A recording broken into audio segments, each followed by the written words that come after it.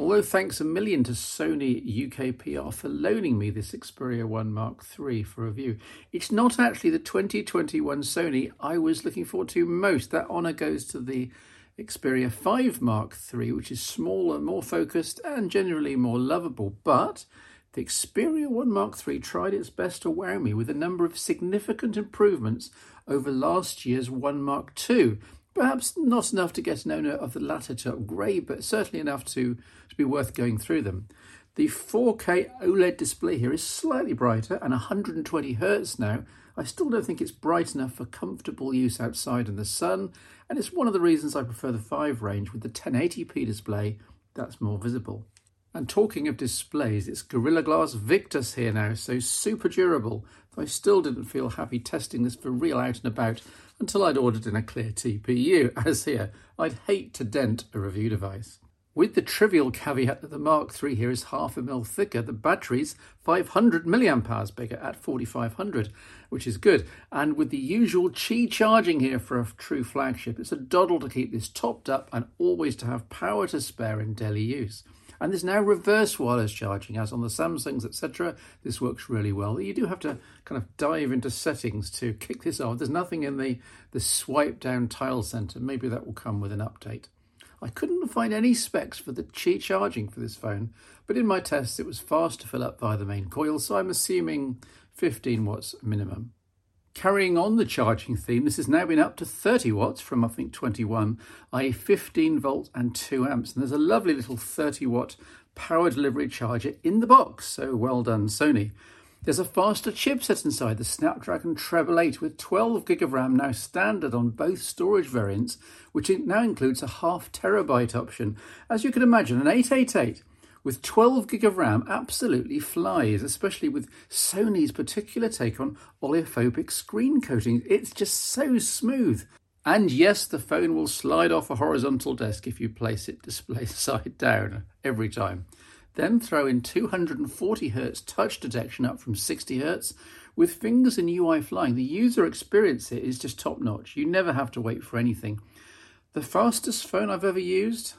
I think so, rivaling the iPhone 12 Pro Max shooting this show.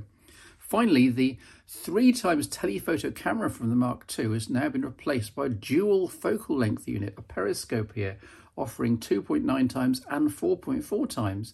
While this is in theory a wonderfully flexible system, you can see from my examples here that 4.4x zoomed shots aren't as crisp as they should be. And tellingly, you can often get better results by digitally zooming on the 2.9 lens. Oh dear, Sony does always seem to mess something up in the image processing department, and the 4.4x lens is perhaps this year's screw up, at least until updates come. Happily, away from this 4.4x lens, photo results are terrific with naturalistic processing, great stabilization and a good automatic multi-frame night mode.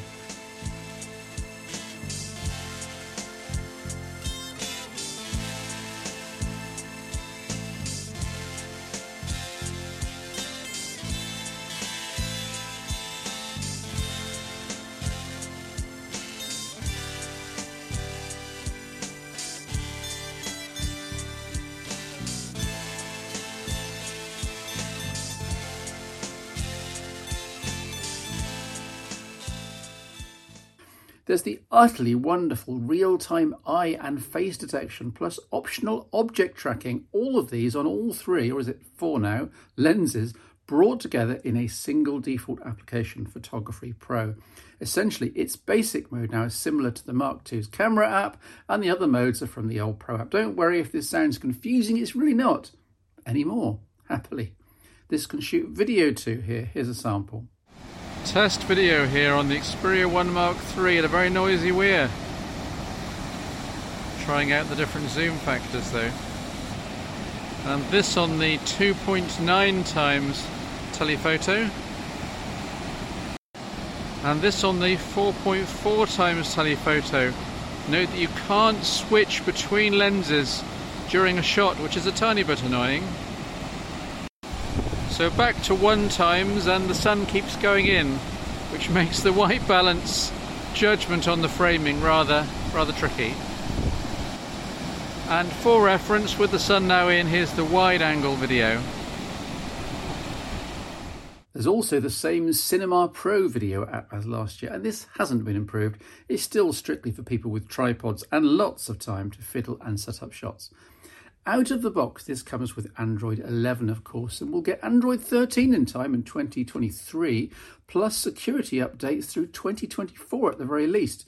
Considering that this is a very vanilla Android with just a few uninstallable bits of bloatware, Asphalt, Call of Duty, Tidal, it's very pixel-like in terms of feel and speed. Sony does add a side sense feature, which I describe as inspired by Samsung's Edge screen, but dramatically not as useful. The highlight is probably multi-screen here, which you can set up at pairs and just recall them. It is handy, but is it just me?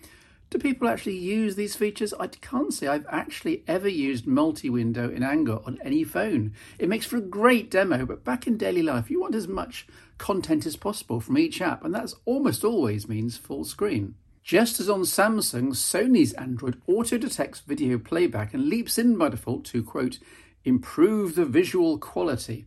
See the side-by-side demo. Essentially, it's upping luminance sharpness.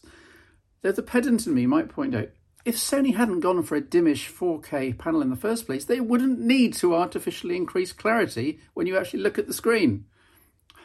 Media is in fact a bit of a crown jewel in the Sony Xperias these days. Each has a 3.5mm audio jack. Yes, they brought it back for last year's 2 ranges and it's present here and working very well.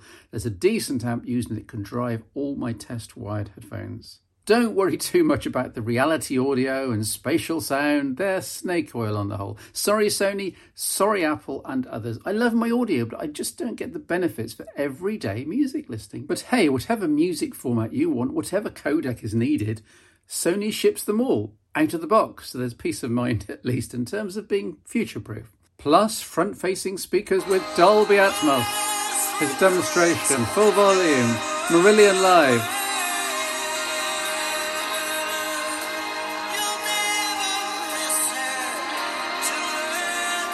I think the left channel isn't quite as meaty as it was before, but it's still pretty darn good.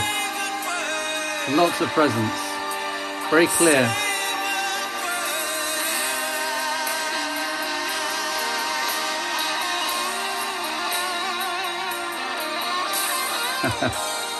If you thought Marillion were dead after Fish, then you should check them out over the last 30 years. There's also dynamic vibration. This can't be overemphasized. It's wonderful.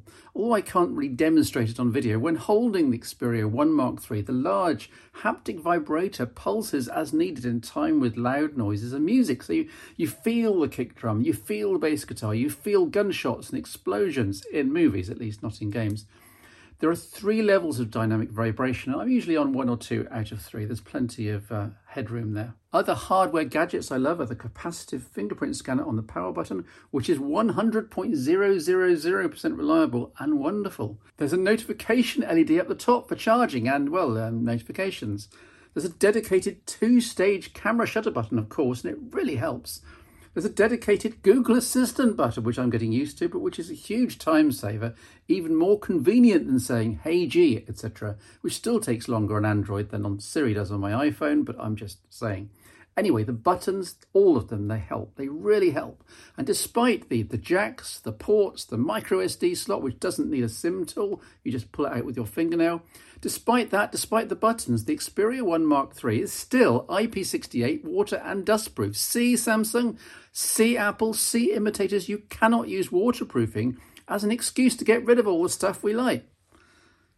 I'll calm down now. This is all sounding a bit gushing. I'll just remind you, this is a £1,200, so it's expensive Sony flagship, and it's not perfect. There's the rather dim outdoors display, the currently underperforming 4.4 times telephoto camera.